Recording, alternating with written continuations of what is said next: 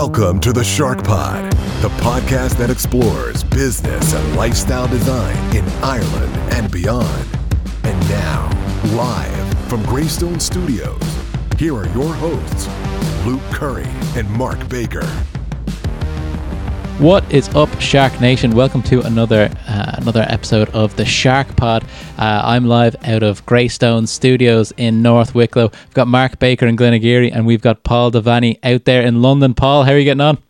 Good to be with you. Absolutely. You're very welcome to the podcast. And Paul, I know we had a quick chat earlier on about the podcast and about the reason why we want to have you on. But I think maybe a little bit of background as well about the podcast and why we reached out to try to set this up. I remember when me and Mark started the podcast about a year, more than that, a little bit over a year ago. Back then, we used to do this thing called commuting. So I'd be on the Dart in Dublin going back and forth, and I wrote down a list of all of the potential guests that I'd like to have on. And I heard you on the Second Captain's podcast years ago talking about some of the Everest stuff, and I just thought to myself, I'd love to have somebody on the podcast who can talk to that type of adventure mindset, somebody who's gone and tried to conquer big mountains and all that type of stuff. And so that was actually one of the original guests that we wanted to have on. So we're delighted to have you on here. So maybe we'll start off with a little bit of an introduction. So Paul is the creator of the Seven Summit, or Irish Seven Summits project. For people who don't have a lot of background in mountaineering, how would you describe that, Paul? What's that kind of project about?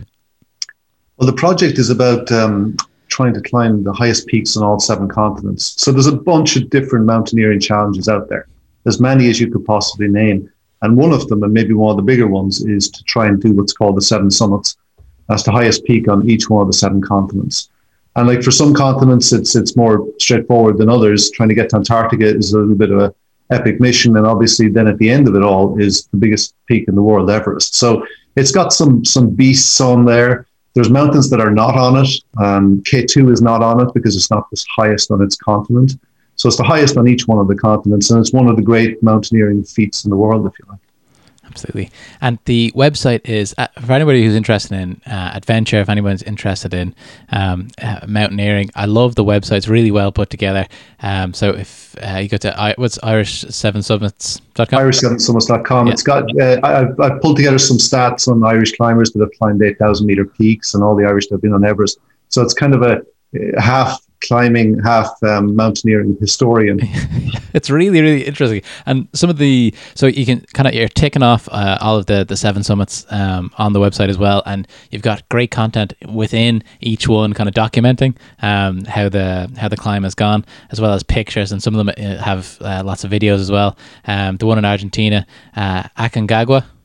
Yeah, almost nailed that one. Has some great videos as well. So if anybody's interested, just especially these days where we're locked in our house and we're thinking about maybe what the next adventure should be for us, those types of websites that give you that kind of inspo is always a good place to start, I think. But anyone who's interested in that, you can go have a look there. But maybe we'll cast the time back here, because this is, so you've done 6, and the last one is Mount Everest, and there's 2 kind of epic endings to the last 2 attempts that we might get into. But what brings a guy from Longford? What brings him to this type of challenge? How did this all start? Yeah, it's not the great peaks of Longford anyway. I got into mountaineering fairly late on, I suppose, in mountaineering terms. My mid-20s. So I wasn't a mountaineer at heart from when I was a kid. I'd moved over to the UK in about 2001 to start work. I worked for a jet engine company in the Midlands of the UK. And while I was there, they were doing charity challenges for 3 Peaks and different things like that. So we went and done the 3 Peaks challenge in the UK, which is basically the highest in England, Scotland and Wales in under 22 hours. And I thought, this is fantastic. I love this. Didn't think much of it. And the following year, I got posted over to Hong Kong to do an assignment for a year there with Cathay Pacific and work and live in the airline. And while I was in Hong Kong, that's really where I got the bug to climb mountains. And it started off not with mountains, but with Gaelic football. I was playing Gaelic football with the Hong Kong Gaelic football team. And we were in the Asian tournament. We were in the All China tournament. And it was pretty serious stuff, actually. It was a lot more serious than I was used to. And we were training in pretty humid conditions, very hot. And it was actually great training for the likes of, mountains and going to base camp. And somebody in the office suggested to me, before I finish my assignment and go back, that I should go to Nepal and experience base camp. And honestly, it had never entered my head that you could do it. I'd never associated things like going to base camp of Everest as being something like a normal person could just rock up, train a little bit and do it. So I went and bought the gear, got to Kathmandu, went to base camp, and I got hooked. And there was a few little ingredients along the way that hooked me. I read a book along the way that had a reference to 7 summits in it. And I got really curious along the route about what that was about. And then you get up into base camp and there's a peak beside it, and it's mostly shale, but it's like a peak called Kalapatar. And you get up to the top of that and you look around, and it's basically 360-degree views of some of the highest mountains in the world. And it doesn't look real. It's just incredible. And it blew me away. And I thought, this is very interesting. This is accessible, which I didn't think it was. This is really good for your health. And it's the perfect anecdote to, the intensity of office life. And people can do this. So I went from a complete imposter to a complete convert in the space of 7 days. And it's such an interesting thing that you talk about seeing those types of views for the first time. And I was working in finance out of university, and we took a trip to South America for a few months, and we went all the way down the spine of the Andes.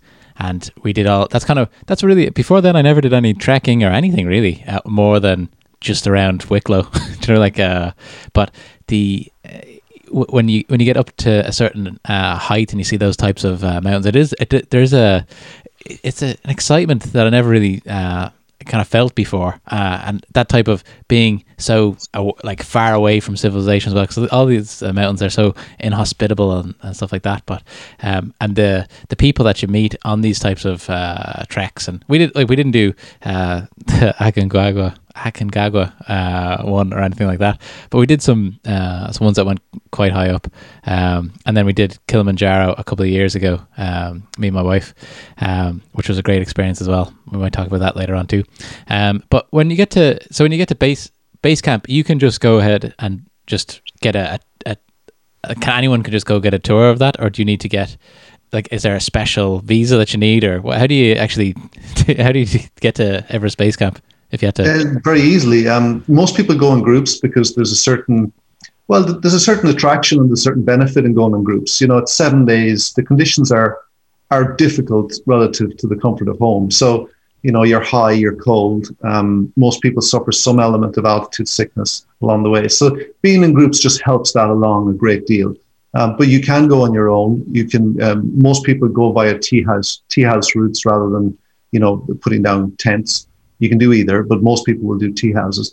So it's a really pleasant trek to a large degree, where you're just over the course of a week, you're going in through tea houses, in through villages, gaining altitude, and kind of hoping the whole way that your body will just adapt right. And there's no guarantee that it will, and there's no guarantee that it won't, and it's very different for everyone. And it's not always a function of how well you've trained or, how fit you are. It can be a function of the DNA lottery as well. So you're kind of just hoping for the best as you go along, and just wowed by all these views. It's such I found the outcome, or the altitude sickness, that it seemed to affect more of people completely differently. Right. It never really. I've never been that high, but when we were in those zones where people did start to feel sick, I didn't really feel anything different. But we were on Kilimanjaro, and on the last day we were going up with a group, and there was an American woman who was like an Ironman woman, or Iron woman, whatever. She does like Ironman, full Ironman stuff. That so she's super, super fit, and she was incredibly sick on the last day, just before the summit. Like almost couldn't kind of function at that stage. It was really, really strange. So it's something that it's hard to plan for if you've never done it before. But do you, over time, are you kind of banking that ability over time? So if you go on one thing and you're kind of sick, and then the next time you go back to that type of altitude, do you have any kind of residual benefit, or is it it's a DNA lottery? What do you think about that? Like muscle memory. you bank the ability to recognize your symptoms earlier or better. Sometimes you can bank altitude. It does stay in your system for a little bit, but it does wash out. Okay. So the chances that you go to a year later to Kilimanjaro and you have the benefits of the previous year, probably not. It's no more than a few months and it's going to start to wash out of your system. Okay. But yeah, you do bank the ability to recognize the symptoms, which is a really important thing. Because if you can get in front of it early enough, you can avoid most of it. But most people don't see the symptoms. Most people are in a rush to either be seen to be the head of the pack or to get to the next base early to show that they're strong and, right, we're ready for the next day. I'm not showing any weakness here. Yeah. They're the people who fall over invariably. Yeah. And sometimes I'll be one of those in the early stages of all of this, and then you learn your lessons and the mountain kicks your ass, and then you figure out how this game works. And the guides that I assume are there with you, are they considerably more adapted to that kind of environment? They are. If you're in the Himalayas, you're there with mostly with Sherpa. The people who work in the mountains in Nepal are not all Sherpa, but most of them are. So Sherpa is an ethnic group, but there are other ethnic groups from within Nepal that also work on the mountains. But the Sherpa have an advantage because they're originally from the Tibetan plains, and their ancestors have evolved at an altitude that the rest of us have not, and so they have their red blood cell production is very different to ours. Their ability to transport oxygen around the body to the muscle cells is very different to yours and mine. And Mark, it can be kind of frustrating when you see that for the first time, because on Kilimanjaro, like at some stages, like on the day like 3 or 4, it goes into kind of like a drill dry area, and that's when I started to feel a little bit sick, just because it felt like very hard to keep hydrated and stuff like that. So everyone was kind of slowing down, and the guys who are the porters, carrying all the gear and stuff like that, they were literally running up, and they were singing. They were happy. I was happy too, but happy in a more I'm achieving something happy rather than what have I done happy. Kind of there's a mixture there, but it is frustrating when you see them and they're just so their adaptation is just vastly different. Like it's extraordinary. Yeah, it's extraordinary, yeah. And their capacity to accept pain and suffering is slightly different. So their whinge coefficient is different. Yeah, for sure. And just to go back to the training, Paul. So what does the typical training regime look like? How long do you have to prepare in advance? Is any peak require different training? Oh, very much. Yeah, the smaller peaks like the Kilimanjaros, the Elbruses of the world. You're not doing any training beyond what you'd normally do if you were tackling, say, a marathon or something like that. You're trying to get as much time on hills, so you have a lot of functional training, but you don't need specialist training. You don't need technical gear training. You do need winter skills training when you get to the one in Russia, to Elbrus. So you do need to make sure you understand how to cross crevasses correctly, how to get yourself out of a crevasse if you get into it, how to deal with ropes, how to use your ice axe, that sort of stuff. So we done it progressively because we didn't have, when I started this, and it was myself and a bunch of my buddies from our class at UL, and we all just decided to give it a go. And I disguised it all in, right, we're going to do Kilimanjaro and don't tell them about the 7 peaks. So we basically trained for Kilimanjaro as a thing in isolation. And the training for Kilimanjaro, you do your gym work so you're able to carry your bag without feeling it. And you do a lot of running to make sure you've got, your lungs are in good shape. But you don't do a lot of technical training because you don't need it. When we got to Russia, we had to go to Scotland and do a heck of a lot of winter skills training and learn how to use equipment and learn how to get ourselves out of trouble, and then go across to the Alps and do some alpine familiarization courses so that we were familiar in different settings for what we were going to go and deal with. And even with all of that, we found that when we got to Russia, the conditions started to affect our ability to manage our gear. So it's not just the physical training. You've got to train how to manage your gear and how to have it all be second nature when the conditions are really, really hard as well. So we learned that as we went along. But then when you get into the bigger mountains like Denali in Alaska, Aconcagua to some degree, but especially Denali, you're into a full, big 3-week expedition with all of the gear. You have to be second nature able to use all of your equipment, and you have to be able to recognize how to deal with yourself up at 6,000 meters plus. So it does change. And then when you get up into the Everests of the world, you're into really specialist training where rather than just training your body to be fit, you have to really zone in on the areas of the mountain you're going to be at and what you need for them. So when you're crossing the ice fall, you need to be nimble. You need to be strong for that little bit. When you're, hauling yourself up the Lhotse face, you need your forearms to be really strong. There's other areas where you need your calves to be really strong. So you're zeroing in on exact parts of your body that you're going to use and what training suits all of those rather than just going out and running, which is great. Or the bigger mistake that people would make is to just throw themselves into the gym and just lift everything they can get and make themselves huge and bulky and muscly. And then all of that oxygen has to feed all of those muscles. And you find out that you're basically depriving yourself of all the oxygen you need for everything else. And you become very sick at altitude. So it's just getting the mix right. It's so interesting that you have to, you're tackling a mountain by mountain. That maybe there's not just a one size fits all approach to all these ones. And it seems like so the Kilimanjaro was the first one on the list that you did, right?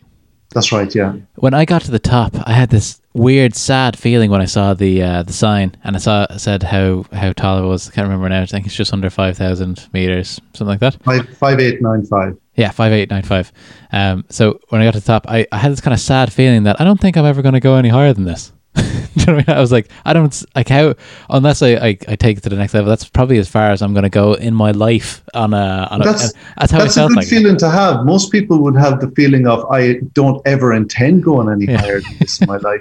Throw up on the ground and then run back down the mountain. So I'd say you've had a good experience there. Well, I did. Just to put that into context, lads, how tall is Everest? Everest is 8,800 meters. So you're looking at it's the difference of, let's see, I'm trying to think of it in feet. It's 19,350 feet to get up Kilimanjaro, and it's 29,035 feet to get up Everest. But in between those two, apart from it being the difference of like 10,000 feet, when you get up, above it's about almost 6,000 meters, Kilimanjaro. So your lung function's at about 50%, and your oxygen concentration is about 50%. When you get up to 7,000 meters, that drops. Your lung function goes down to 37%, and by the time you get to the top of Everest, you're looking lower than that and at 33% oxygen concentration. So there's a tipping point that happens between 5,000 and 6,000 meters, and then one that happens, a bigger one between 6 and 7, and then there's a world between 7 and 8. Okay. And just, this might be a morbid question, but it's a question I'm sure people do ask. Like, percentage-wise, what percentage risk is there that you don't come back, that you don't make it back from going to Everest? On Everest, there's about 10 people a season on average don't come back. That's probably the simplest way to look at it. Okay. Now, numbers are a lot bigger, and therefore, in a percentage terms, the risk has gone down a lot. So if I look at Everest, the Everest between the year 2000 and now is a very different Everest than the Everest between 1953 and 2000. So the huge amount more people, and it's become significantly safer because there's a lot better weather reports now. There's a lot better rescue capability to some degree. So people are going there maybe more capable in some ways. If you look at it as a percentage, it's definitely one of the lower of the 8,000 meter peaks, which might be a surprise because it's the one you always hear about. But you compare it to K2, you've got a 1 in 4 chance of dying in K2. Jesus. If you look at Annapurna 2, you've got even bigger chance of dying. If you look at the stats for how many people die in the Alps on Mont Blanc every year, it's astounding.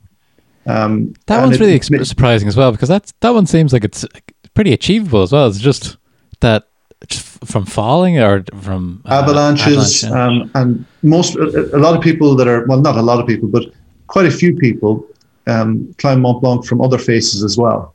Okay. So it's not all coming up the same route that I've gone up. Maybe you've gone up. That might be the safe route, if you like. But there's people coming up the other side of the mountain on a trickier route. They're trying something new or something different. There's a lot of avalanches out there, and the weather's changing in the Alps. The climate's changing, so there's a lot more avalanches and there's a lot more risk out there than maybe there was before. So yeah, I'm the last person to say that climbing Everest is safe. It's not. It's an objectively unsafe thing to do because you're in extreme altitude and you have no idea what's going to happen to your body when you get to extreme altitude on any particular day. But there are mechanisms in place by which you can reduce the risk and protect yourself if you're so inclined to make that effort before you go. It's an interesting thing as well about how, even if they're the ones you don't hear about, might be the ones that are maybe the more challenging ones, or the more, one of the things that I was wondering as well is, so when I went to the day I came back from Kilimanjaro, I'm like, okay, let's have a little peek around and see if there's anything else I can kind of jump on that isn't that I don't have to get like an ice pick out for anytime soon. Just that type of way. I think there's a jump between just being able to, go up a mountain, maybe deal with some scree where you're kind of scrambling, but actually having technical skills for climbing. That's kind of where I'm kind of topping out there. So I was having a look at Aconcagua, and I love Argentina. I think I'd love to build a kind of trip around that, at some stage. But on your website and on other websites, I've seen that it has a really high failure rate, even though maybe it's not so technical. Why do you, after completing that one, what's the reason for that, do you think, that people are turning back a lot? Some of it is weather. The weather can be really fickle down there. So you climb it in December and early January. And a lot of people find that by the time their summit window comes up, it's maybe 24 hours big, and they've got to make it or lose the entire thing because the weather's coming in. So a lot of people have got weathered out on Aconcagua. The other side of it is that the last bit on Aconcagua, most of Aconcagua is like a day on Kilimanjaro. It just keeps getting higher. So the high camp on Aconcagua is the same height as the summit of Kilimanjaro.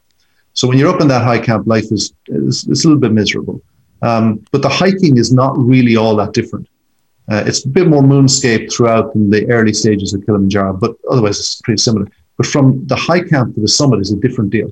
You get to a point maybe about an hour and a half to an hour before the summit on a very long summit day, and you get to a place called the Canaleta, and that's where you run into the scree and the loose rock. And if you arrive there and it's frozen and in good condition, you can get up that thing fairly quickly and fairly easily, and it's not a pain. If you don't, it's one step forward, 3 steps back for an hour and a half.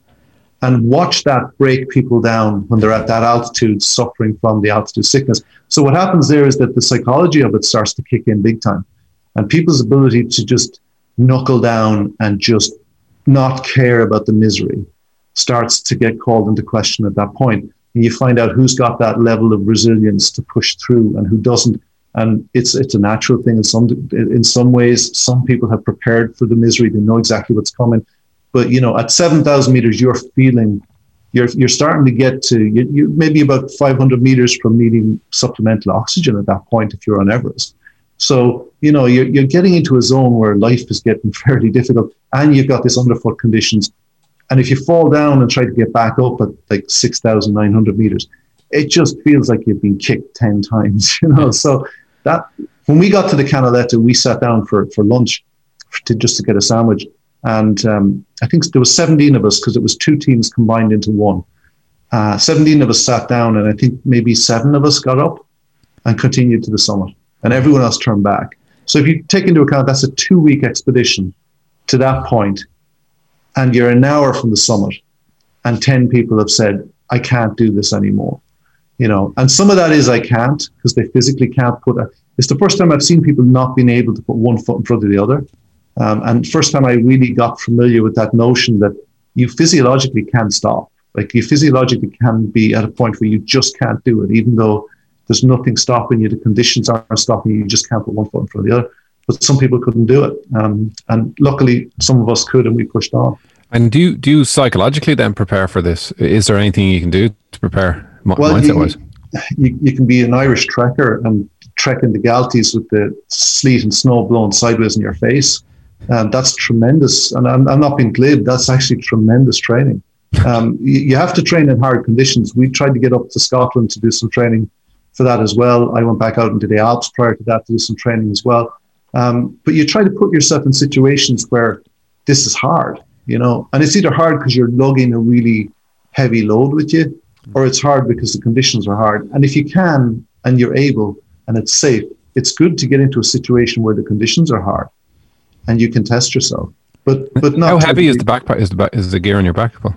On Aconcagua, you're building camps, so you're not, you're never more than a few days from the big camp. So it's not as if you're away, on a progressive expedition where you're carrying everything on every step of the way to the next camp. You can leave a whole lot of stuff behind you. So you won't be carrying more than about 20 kilos at best on Aconcagua, whereas on other mountains you'll be carrying 25 plus and a few shovels. So, it does, and you can reduce the load on Aconcagua quite a lot if you're good at your gear management, because you can leave a lot of stuff behind you at certain camps that you really don't need for the next day. Is it tough to sleep at the end of the day? It can be, yeah. Up at the high camp in Aconcagua is a tough one to sleep. I've never had great problems sleeping. I could sleep on a nocturne rake, so I'm lucky in that regard. But some people really are light sleeper. If you're a light sleeper, the Venn diagram of light sleepers and good mountaineers, I'd say there's not much crossover there, because you really do need your sleep to be successful on mountains. More than you need a lot of other things, you need your sleep. Now, some people will decide, well, they'll take a half a Diamox or something like that to just help them with the altitude during their sleep. That's a perfectly acceptable way of doing it if that suits you. And that sometimes gives people enough bandwidth to get the sleep that they need. But I've been lucky in that I've never really had any problems sleeping, problems getting up at 3 a.m. to head off, but no problem sleeping, thank God. That's the thing. I used to be just be knackered anyway. So I'd be straight to sleep at whatever 8:30 in the evening, and then sleep till morning. Then and Kilimanjaro, they wake you up for wash. They bring around a little thing of water for you to kind of rinse yourself off in your tent before. I was saying, me and my wife in there, we were together a long time before that, and I think that was probably a good thing. But anyway, I digress. So we're climbing our way up to the stories about the Everest. But one more thing I wanted to just talk about before we jump in there is your experience in Antarctica and getting there and how difficult that is. Most people, like I know people who want to go to Antarctica as a goal in itself or as a life. The bucket list type thing, but surely like climbing something like that has got to be a big financial burden. Is it difficult to organize that? Is there infrastructure there? Are you doing a lot of that kind of stuff yourself? How does that work? It's very heavily regulated, actually. There's one company called ALE who manage all of the people coming in and out of the continent, and they do that through a series of maybe a handful of companies that they give permits to allow climbing on the mountain. So if you want to climb, you'll contact one of maybe 5 different companies around the world who offer expeditions, and they all route back to the same desk and the same company who then manages everything. So the cost between any of the different companies is negligible because they're all basically offering and charging the same thing. And everyone gets there via the same plane and everyone gets back via the same plane. There aren't options on that. So, I mean, the logistics for it are epic, but the largest part of your logistics is your own preparation and getting the cost together. It's a $35,000 expedition, so it's no joke, and that's probably why a lot of folks have not done the 7 summits, because that one is quite inaccessible. It's a heck of a lot of money. It's not an Everest at the end. You're not getting an 8,000 meter peak out of it. You're getting a less than 5,000 meter peak out of it. So that turns a lot of people off, but. To get there, you basically have to get yourself down to the bottom tip of South America, to Punta Arenas, and you've got to get on a Russian military transport plane, huge big Ilyushin IL-73, I think, and that flies you the whole way down to a research station called Union Glacier, drops you on the ice, on the blue ice runway, and then from there you're going to get another small little Twin Otter, which will bring you across to the base camp of the mountain, and from there then your expedition of 2 weeks starts. It's just how do you just if you're going on these adventures, how are you just sitting in the office, looking at a spreadsheet or something, or how you just, or you think about that when something like that big investment in not just money but kind of you're gonna. It's going to be a very exciting time in your life. Those 2 weeks, you don't really know what's going to happen. It's probably minus God knows what Celsius there. Even I guess you do it in there in a good time of year to climb that, but still I'm sure that it's not I'd say it's nippy out there, is it, Paul? It can be nippy. Yeah, the summit was minus 38 degrees Celsius. Okay. And it's very pleasant when you're coming down and there's a little bit of sun beating off. It comes off the snow and you can get sunburn. You have to watch you're not walking with your mouth open because you'll burn the whole inside of your mouth from the reflection of the sun off the snow. But you do come down with the inside of your nose heavily burned and with a lot of sunburn, off a minus 38 degree summit. But when you get into the shade at all, it gets cold. It gets extremely cold. But by that stage, our gear had progressed at that point to a level where we were bringing Everest gear to Antarctica to trial it before we got to Everest. Because there's no point in having that gear for some of the other mountains because it's complete overkill and you're just going to be far too warm and far too heavy. So at the point to get a lot of the Everest gear was Antarctica, and that was the big trial for all that gear.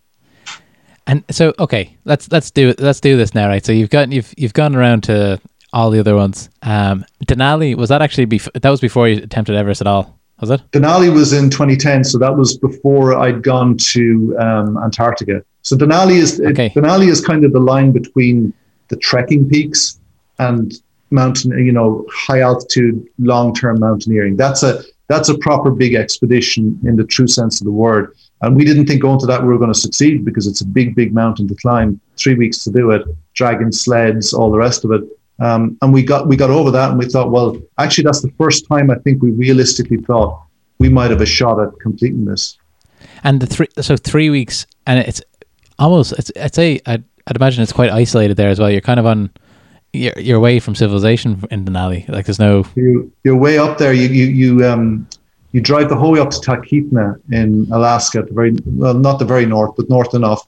And then you get on a plane and the plane lands you on the glacier, the Kahiltna Glacier, and dumps out all your stuff and the plane flies away and it'll come back in 3 weeks. That's amazing. So off you go. And so you're roped together, you're crossing crevasse fields, you're dragging sleds because you've got to bring everything for the 3 weeks. So you've got your sled full of gear, you've got your backpack on your back, you're dragging your sleds roped together across this incredibly beautiful, but it's all ice and snow landscape. And you're building your camps as you go along. And then eventually it gets too steep, so you dump the sleds, dump everything you don't need, dig a hole, come back for it later. And then you head up the steep parts and start to prepare for high camp and then for the summit push. It's one of the most dramatic and incredible mountains I've ever been on. Wow. It's an amazing mountain. And I remember when we'd done the summit ridge is about maybe a foot wide and then it slopes off, 8,000 feet drops on either side.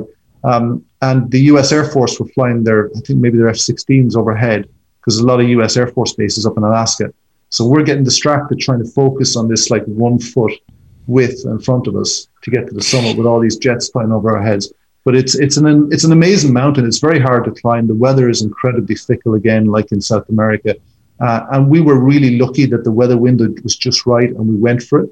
But the summit day is a 16-hour day, and it's probably the most exhausted I've ever been in my life. And then you just pick up from there, wake up the next morning, put all your gear and your shovels in your backpack, and then just make one big burst the whole way down the mountain to get to your plane so that you don't miss it. And it's an insane. That's the expedition that really consolidated our view that we might have what it takes, and we might just have that little bit of luck that you need as well to get to the end of this, And so the luck starts to run out, I think, after that, with some of the next couple of tracks, if I'm not incorrect. But Mark Baker, three weeks. Have you ever been on holidays for 3 weeks? Have you ever taken? I was in Praia de Rocha for 3 weeks, and it was like an eternity. That's in the Algarve. When I was 20, we didn't have any other money to travel around, so we just stayed put for 3 weeks. But I remember thinking, Jesus Christ, I feel like I'm never going to go home. So 3 weeks on the mountain there.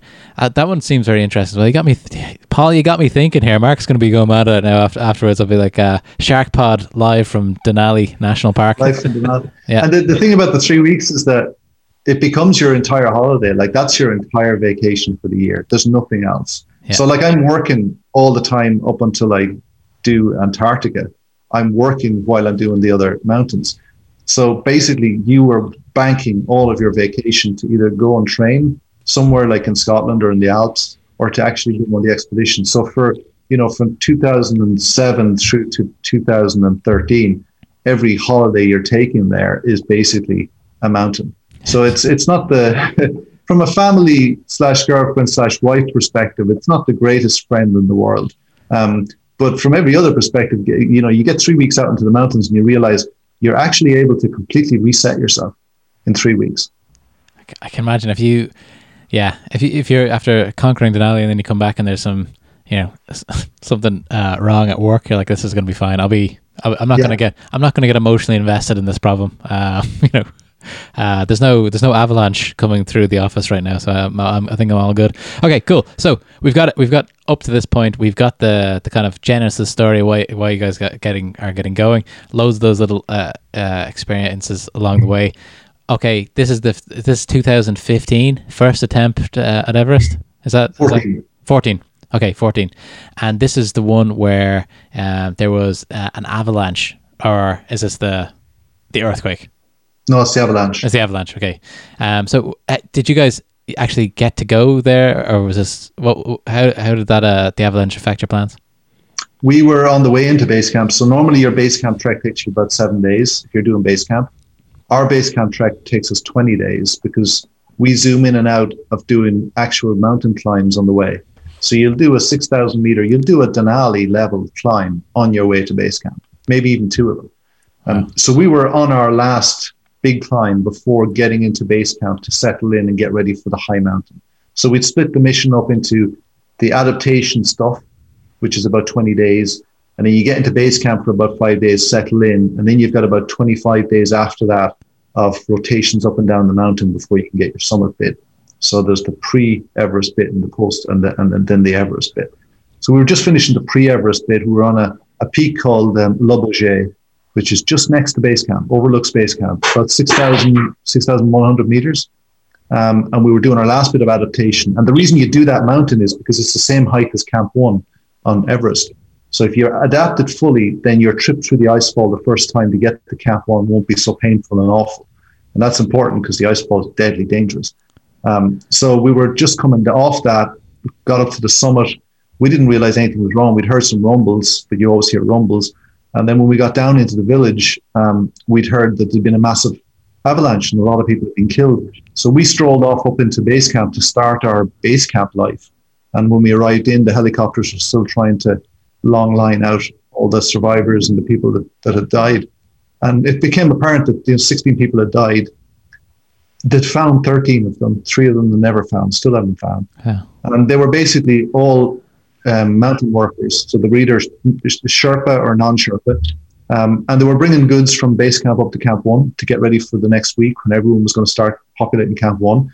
And a big serac had just attached on one side of the icefall and just come thundering down. It was about the size of an SUV. It came plowing down through the icefall and just crashed straight into them and killed 16 of them. There's a lot of them, but about 6 of them were badly injured, never worked again. So like in numeric terms, that was the biggest disaster the mountain had ever seen at that point. But, we walked into base camp and like everyone in base camp knows these guys. Our Sherpa knew them. Everyone knows everyone in the Khumbu Valley. And, it was deep mourning for a few days, and then it turned into a big industrial dispute, and it was anger, and it was the Sherpa versus the government, and it was meetings, and it was loud shouting and noise for days on end, and it was meetings at base camp, meetings in Kathmandu, and then eventually the Everest season was cancelled after about 7 days. So we got to see the impact directly on the Sherpa. Then we got to see the political element of it. Then we got to see the personal element of it on the Sherpa trying to fight for their rights in the valley. So we got to see a whole side of the Everest machine that we kind of knew was there. But, if you're lucky and you get to Everest and you get there and you get back all in one piece and you succeed, you never get exposed to it really. Yeah. We got exposed to all the fractures. And it really opened our eyes to a lot of different things as well. And at that stage, so are you kind of on tender hooks a little bit for that week? You don't know if it's... Is it time to go home? Do I book something? Or like, how are you guys just hanging out for that week? Well, if you're like, if I was in Longford looking at an RTE and I see the story, my conclusion would be that's that done. Everyone needs to come home. It's a big disaster. But when you're in it, it's a lot more tricky and nuanced. Like people were sat in base camp trying to figure out what do we do now? Like, do we keep going? Yeah. Is it okay to keep going? Is that disrespectful? Is that even allowed? Should we do it? Do you want to cross the area where they were all killed? Yeah. Should I? So you're kind of tossing these things around, and they're all real questions because you have to make a decision at that point. And our Sherpa wanted to go. Some teams' Sherpas did not. Some Sherpas wanted to go. And, from their perspective, Everest is a dangerous place. And from their perspective, this is where they work. And I'm not saying that they come to work expecting that to happen. They shouldn't. But they factor in a level of risk into their experience, and they want to get paid, and they want to continue to use that money to put their kids through school and all the things that are associated. So we're part of a chain. And sometimes we ignore the fact that the chain exists because it doesn't suit us. But we were part of a serious chain that year that they didn't want to necessarily break very easily. So there was a lot of complex things going on there. And in the end, the politics really strong-armed everything else. And the fact that the government weren't giving the Sherpa community some of what they needed really became the deciding factor in killing the season rather than what had happened causing the season to end. And that might seem objectively strange, but that's the complexity of Everest, Well, and obviously their economy is highly based on tourism. Just not to go on a tangent, but right now, how are they getting on during COVID and stuff?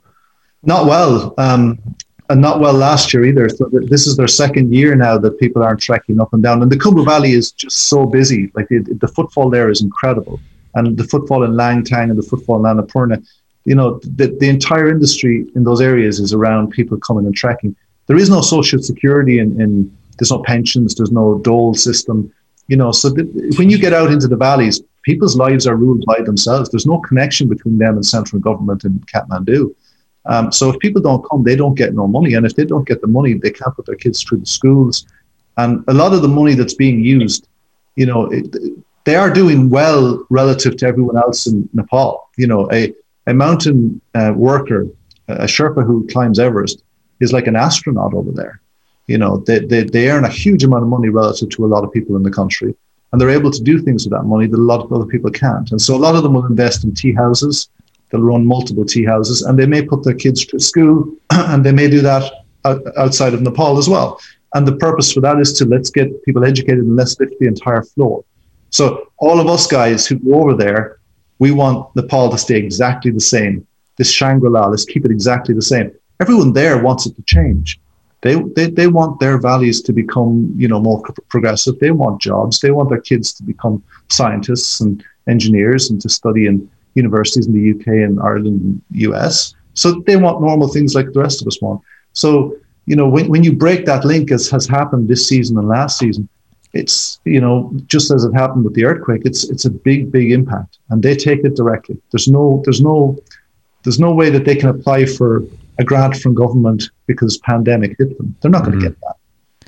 It's such the ripple effect of all that's happened in the last year now has been like I said, on the development of these countries, it just stops right straight away.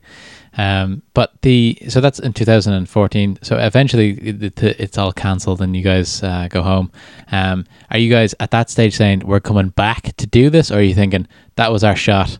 Let's get on with, or are you guys steadfast to say, okay, we're coming back as soon as we can to give this another go? What's the morale like after that type of disappointment? We got back to Kathmandu, and I think all of us had left a foot in the door.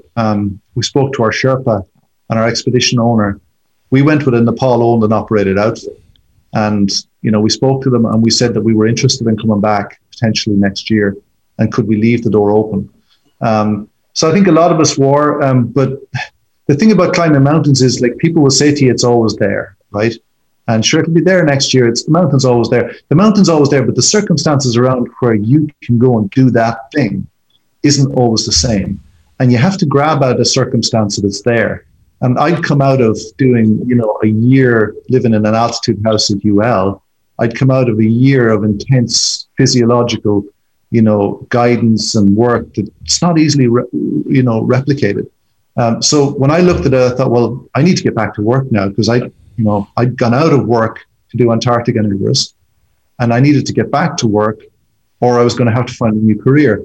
It was either that or give this another go, and let's just push through based on the last 1.5 to 2 years of solid work that we've done in getting to this particular point. And that was the difficult decision I had to make. Do I just ditch this and come back to it later? and get back to career, or do I let this momentum continue and have another shot at it? And I found that the physiological preparation was so unique for this one that I wasn't going to be easily able to recreate that down the road, although you can and people do. The opportunity was there to do something very special, especially with the team at UL, that I thought, well, let's give this another go and let's see if we can get back there. Nice. And so, okay, then you put all that together, and then the next time you go, what's the story there? That's the earthquake that we all heard about around that time, right? Yeah. So got back there the second year. I redesigned the itinerary. So I sat down with the expedition owner, and I wasn't so keen to go across the icefall all those times, given what had happened the previous year. Okay. One thing before just when you say icefall, what is an icefall? Is it like a? I know it sounds like it's where ice falls, but is that kind of what it is? Is that It's kind of like that.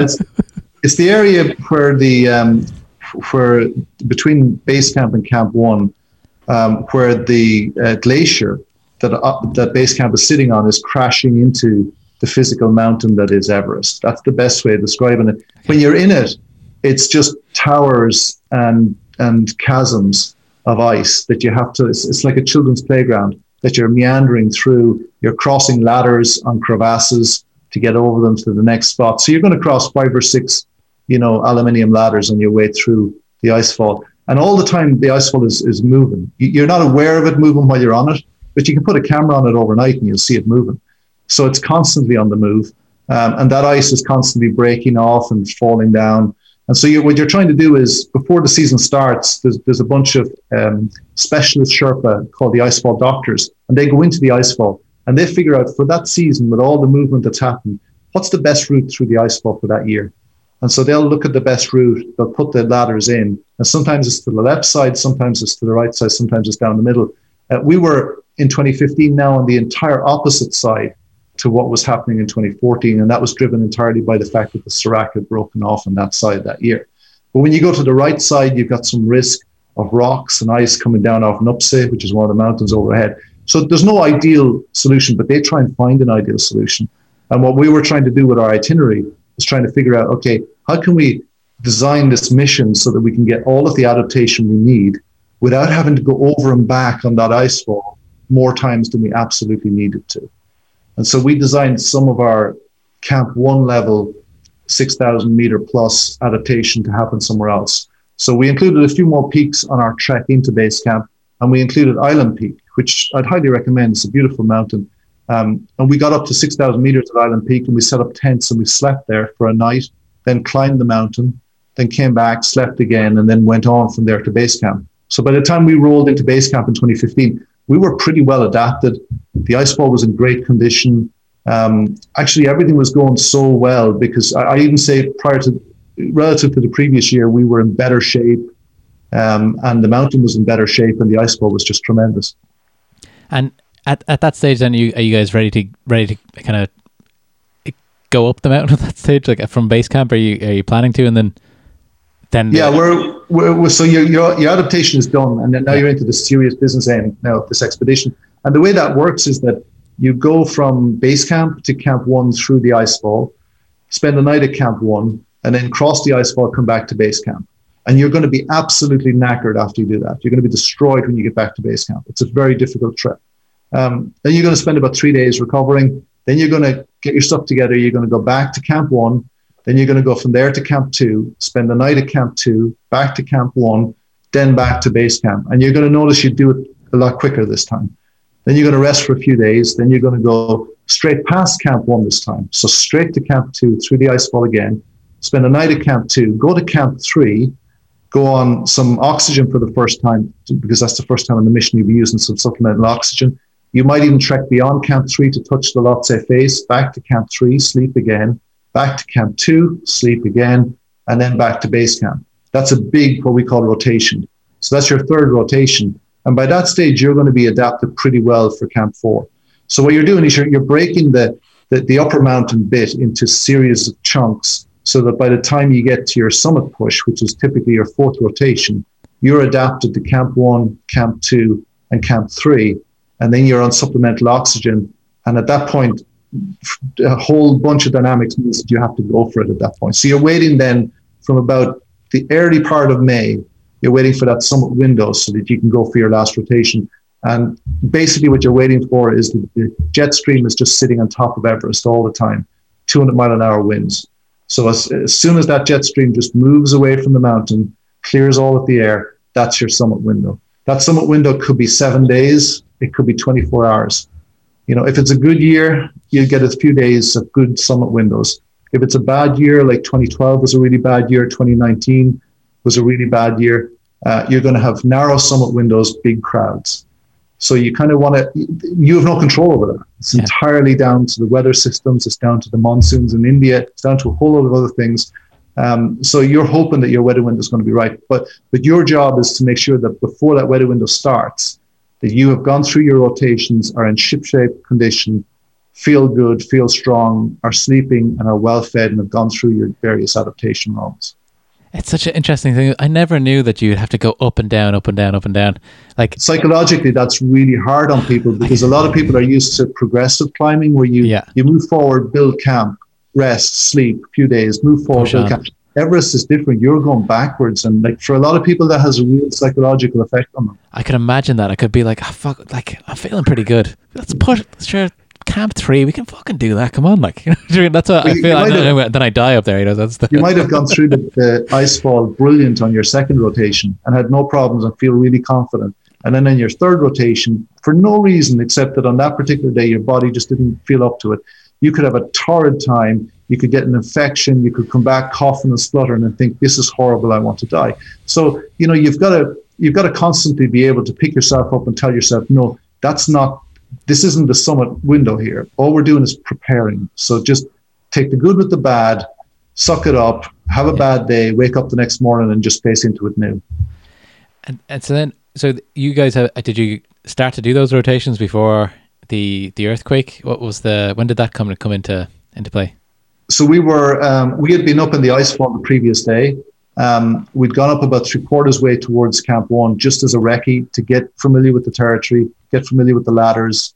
I'd practiced on the ladders with the crampons, the sharp points prior to going. So, I found it fairly easy getting across the ladders, but some people are slow and reticent first time to see the ladders. So you're just trying to get all those cobwebs out of the system. So we've been most of the way up to Camp 1, turned around, headed back to base camp. And our plan was that night we were packing up and we were going to move to Camp 1 on our first rotation. So the day of the earthquake was the day that we were supposed to be moving up the mountain to Camp 1. And when the earthquake hit, what was that like? Could you feel that from where you were, or where was it? Oh, very much, yeah. We were in the mess tent. We'd been back a few hours, we rested, we were just chilling out in the mess tent. We were on a lazy day, like there's a few lazy days built into your calendar and you have to really be lazy on them. There's other lazy days where, it says rest day, but what they mean is go and trek somewhere, but not too far and not too hard. But we were on rest yourself. We're going at midnight because you have to travel across the ice fall at nighttime when there's least chance of the crevasses widening any further than they are.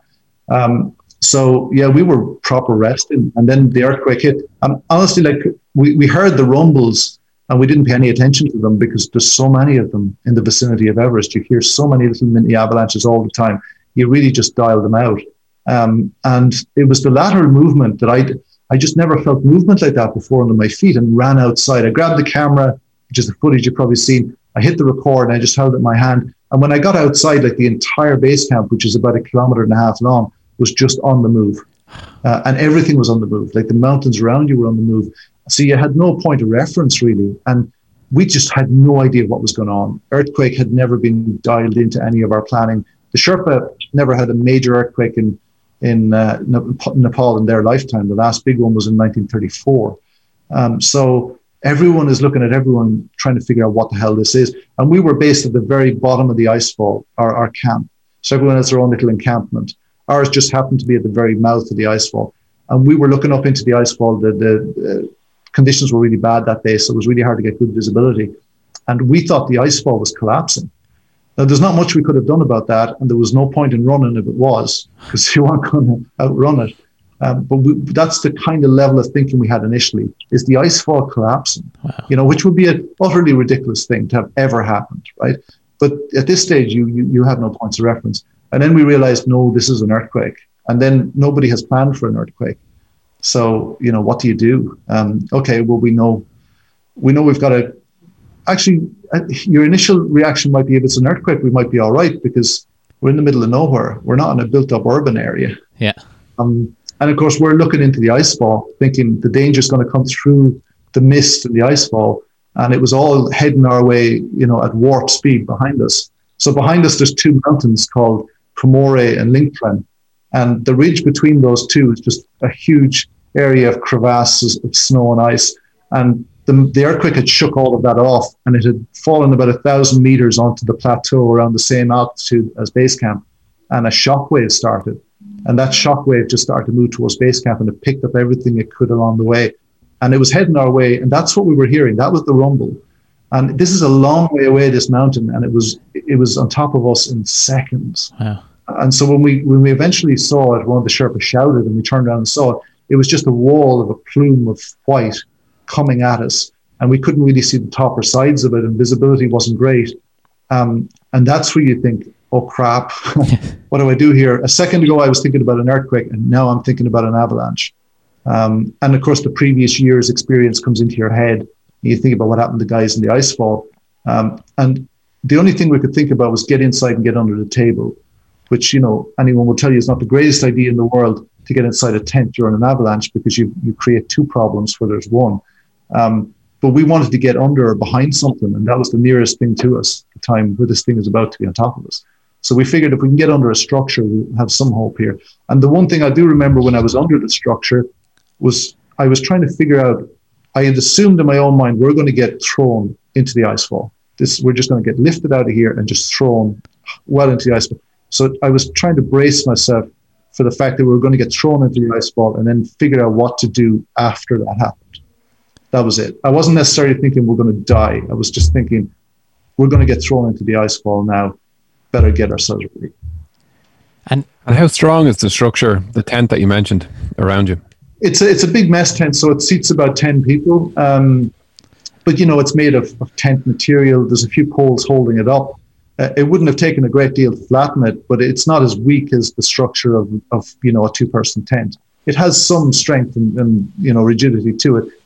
Inside of it, we had the equivalent of garden furniture, which is what we were sitting on, because it's your base camp for 35 days. So you try and make it reasonably comfortable. So we were under a table that we thought might take some impact. And if it took any impact at all, that was better than no impact. That's the way we saw it. And we didn't have any time to figure out or look around and choose a rock that we might jump behind. And we didn't have any visibility to do that, even if we wanted to. So, your choice is narrowed, and you just done what was innately, obvious to you to do. And some people had different reactions. The French guy in our team, his reaction was to hold the pole of the tent up, which was an insanely clever thing to do, because we'd all have got flattened otherwise. But as it happens, when it hit us, the energy had mostly gone out of it. Now, we don't know that. When it's coming flying at you, you have no idea whether it's at its strongest or its weakest. You have no idea whether it's just, a plume from a shockwave or a genuine avalanche. You have no idea whether it's got rocks in it and pieces of equipment or whether it's nothing. You have none of that retrospective information. So you have to assume the worst when it's coming flying at you. So we just got under something and hope for the best. And then, so when it does hit, you guys are okay. What's the aftermath of that? So we got out.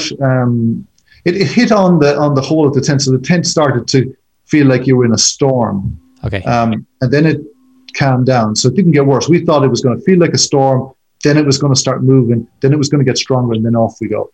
But no, it died down. And then eventually there was silence, and so we crept outside. Everything was covered in a really thick layer of white. And we thought really that had just been a bit of a blast of light snow from an avalanche caused by the earthquake, nothing more than that. And all of our thinking at that point was there was about 170 people up the mountain that was between Camp 1 and Camp 2 who had gone ahead. So we stagger the rotation so that everyone isn't going through the icefall at the same time. Yeah. So there's a lot of people already up at Camp 1 and Camp 2, and our thinking was they are screwed. Camp 1 is a known avalanche zone, So this is not good for them. Looks like it's okay for us, though. So we thought we were on the good end of that whole deal at that point. And it took a few minutes for the radios to crackle and for people to start getting messages through that the middle of base camp is in trouble. And then, a guy came in just covered in thick snow, and he started shouting that they needed help at the middle of camp. So we geared up and started to walk out of our little compound, if you like, into the middle of base camp. And that's where it became apparent that the whole middle of base camp was gone. Just completely wiped out. Completely wiped out. All of the camps that were there. There was a camp there from a UK company, Jagged Globe, gone. There was 5 or 6 teams that we would have recognized, gone. Couldn't see any structures of any tents. All we could see was basically equipment and torn pieces of material all over the floor. You'd come across a sleeping bag and then a book and then something else. And it was like walking through a plane crash. That's the nearest analogy I can think. And so you're not expecting this when you start walking, and then you start walking and you're trying to figure out what's happened here. And then you realize, no, they're all gone. Like, this has all been blasted away. And then we got to the middle of base camp where the emergency medical tent is. And luckily enough, that was still standing. It was one of the only structures still standing. And they were at full flow at that point. And so as you're approaching it, the snow turns from white into a kind of a white-red combination. And you realize, right, there's some problems here. And when we got in, they were treating people, triaging people in the middle of camp that had major impact injuries. So what had happened was a lot of people, when they felt what we felt, done exactly what we'd done, which was to walk outside and go, what the hell's going on? So you stand up and you look around you, which is an obvious human reaction. And the blast had reached them a lot earlier than us. And it just picked them up and threw them just like rag dolls. Wow. All over the middle of base camp. And it was throwing them plus kitchen equipment, plus tent equipment, plus rocks, plus everything else, all in the same direction. So there was a lot of pretty serious impact wound injuries. And the doctors just said, look, we need you to carry people across base camp to the other side, where there might be the possibility of helicopter evacuation later if the weather ever improves. So we basically put people on gurneys and basically just carried them the kilometer or so across base camp. And at that point, they were putting like the walking wounded would go in one direction. If you had serious impact wounds, you would be sent in another direction. So there were people on rocks with walkie-talkies even at that point going, okay, we've got an incoming serious leg wound. You're going across to the International Mountain Guides tent, or you're going across to the HIMEX tent, because those tents were empty because all the climbers were up the mountain.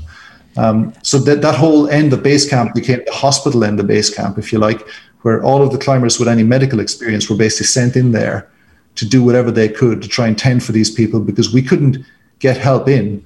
We couldn't get helicopters or anything because the weather was too poor. So we knew that for the entire day we would be in it on our own. And it was up to everyone to just kind of figure out how to deal with the situation you were in.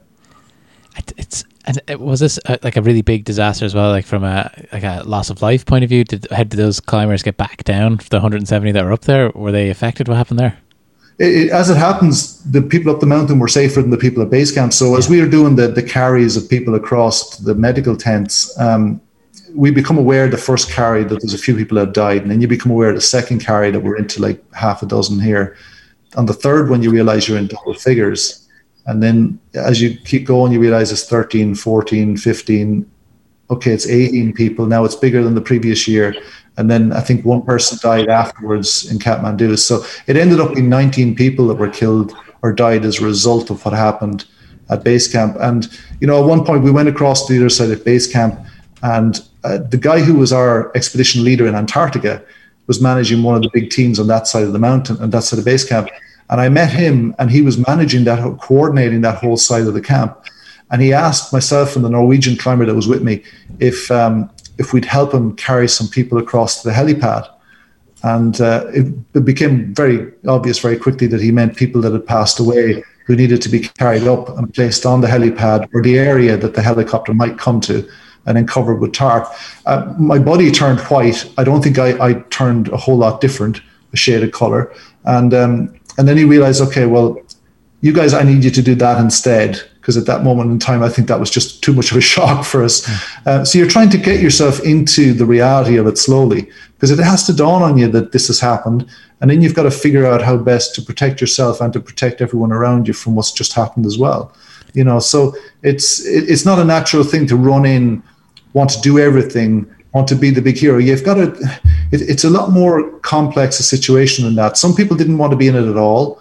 We were happy to be in it, but we were aware that if we didn't watch ourselves while we were in that situation, we might have a long road ahead of us as well, and we were aware that we were in the middle of the blast zone, and we didn't know if it was the start of the earthquake or the end of it. So we were constantly aware that, we're carrying somebody very slowly across this really difficult terrain.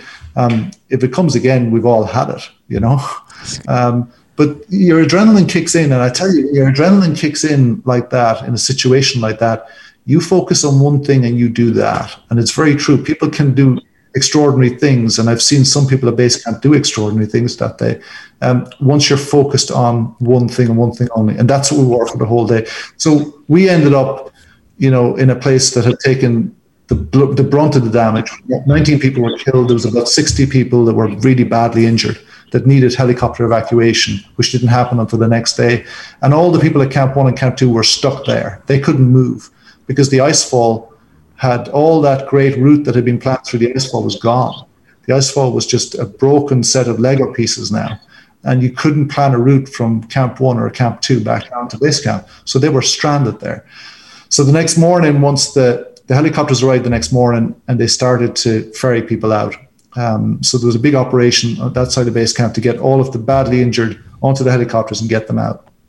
And once that had been done, those helicopter pilots then turned around and flew up through the mist up to Camp 1 and Camp 2 to get all the people that were up there. So they spent the day ferrying people back down to base camp. Some of the most amazing flying I've ever seen, some of the bravest flying I've ever seen. So you had some of the bravest medical work I've ever seen people do at base camp.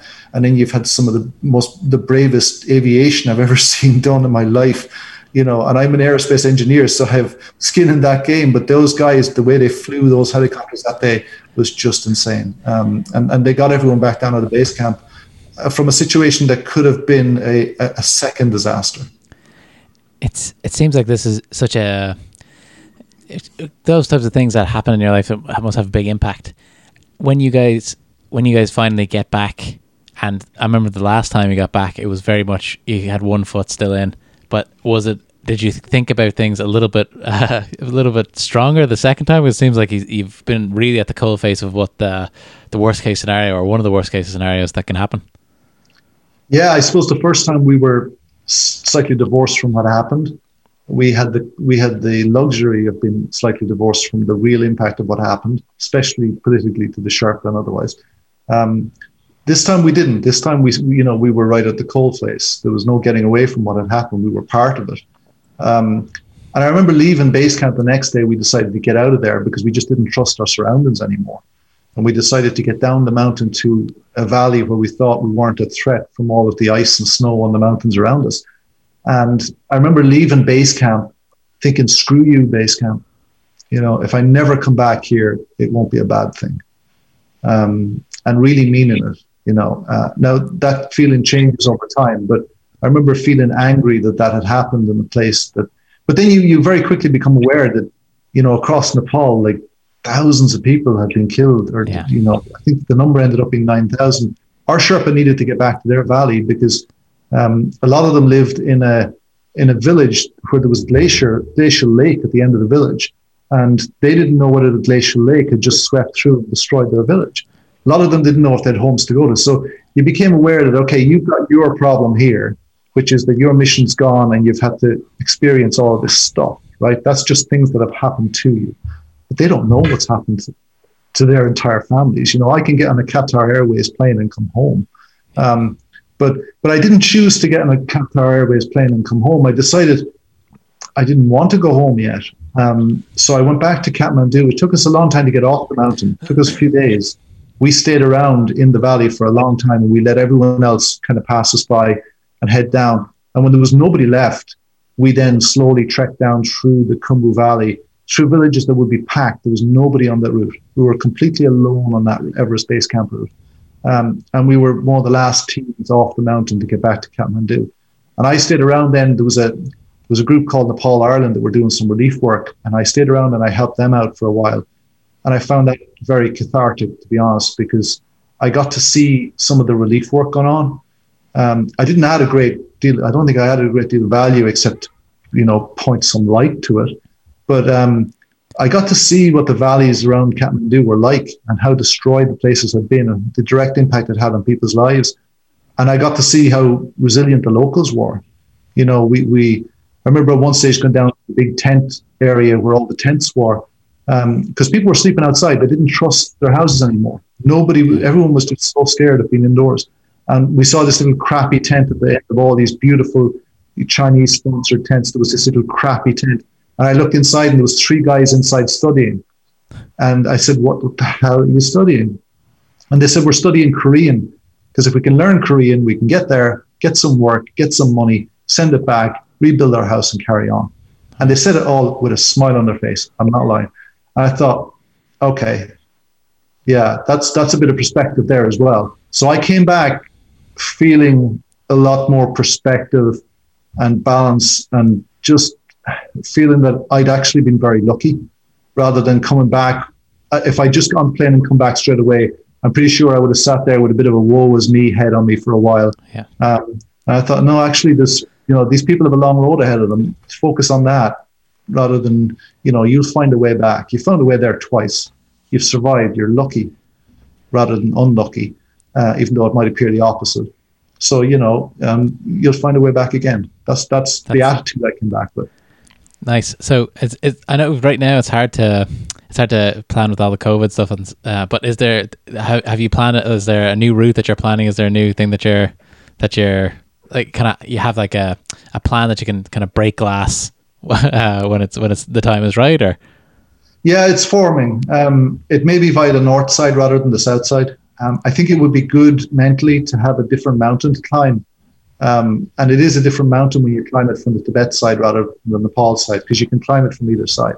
Cool. It's very different. There's no ice fall on the Tibet side, but there's a lot of other objective dangers on that side, and it's on the Chinese side, so it's not as amenable to being able to have easy rescue and so on and so forth. But I think it'd be good to climb it from the other side to get that different experience. When COVID was happening at the start of last year, I was on volcanoes down in Ecuador, climbing the 3 big volcanoes down there. And that was preparation towards a return. And that return might have been this year. It wouldn't have been last year. It might have been this year. But the problem I have now is that because last year didn't happen and because this year is going to be so restricted, there's such a demand, there's such a pent-up demand now. Yeah.